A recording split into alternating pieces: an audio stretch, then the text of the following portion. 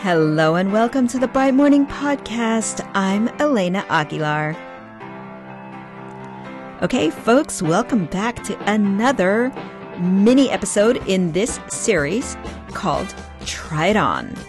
So this week, we will continue with things that you can say in a coaching conversation, really bite-sized strategic things you can say that will create a big impact for your client.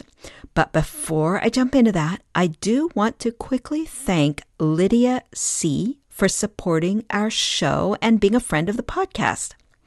If this show brings value to your life, I would be honored if you would consider supporting us. And you can find more about how to do that in the show notes. So in the past couple of weeks, I've provided you with sentence stems to try out when you are responding.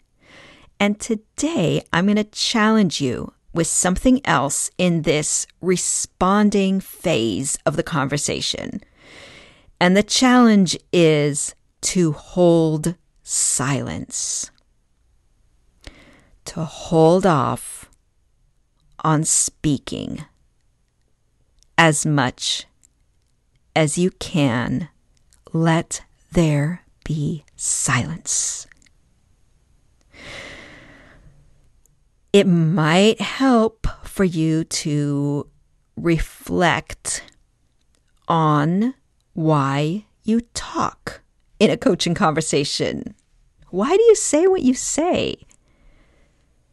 Why do you try to fill up all the air? If you do, maybe you don't. Why do you try to fill up space between yourself and someone else when you're in conversation? Is it because you want to make sure that your response, your quick response, communicates to someone else that you care about them?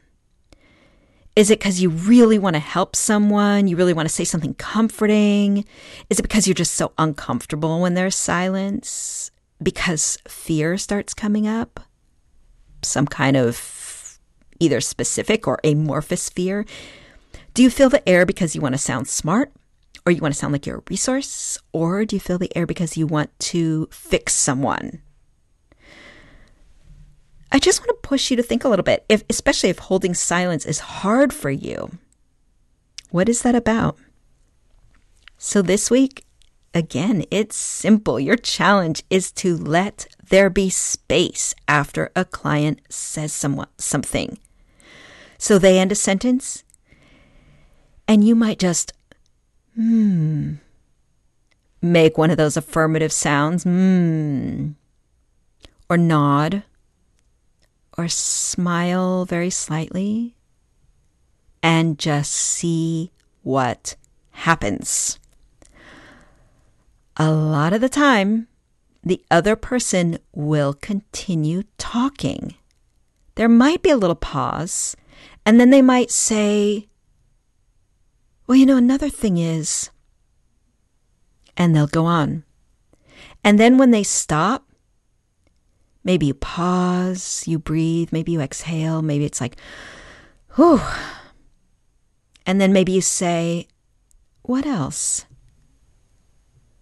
Maybe they start, I guess actually what I'm really worried about is a couple of things to do in those pauses. So first, this is kind of technical, count the seconds, because it will always feel longer to you than it does to the other person. You're going to feel like, oh my God, minutes have passed and I haven't said anything and they haven't said anything. It's been hours. If you actually count the seconds, it's probably more like 10, 15 seconds.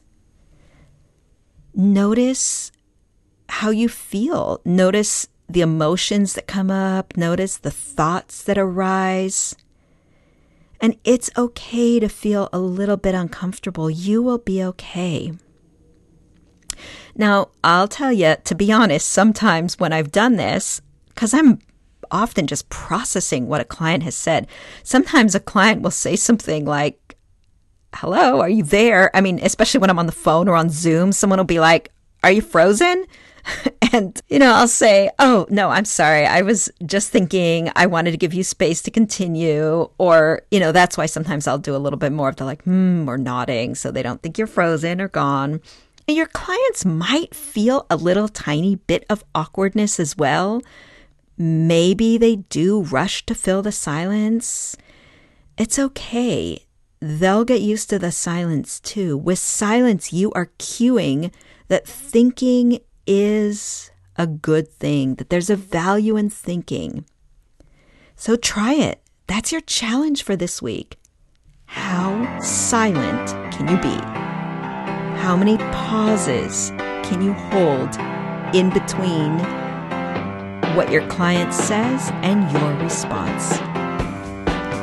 And that's it for your challenge for this week, friends. I'll see you next week.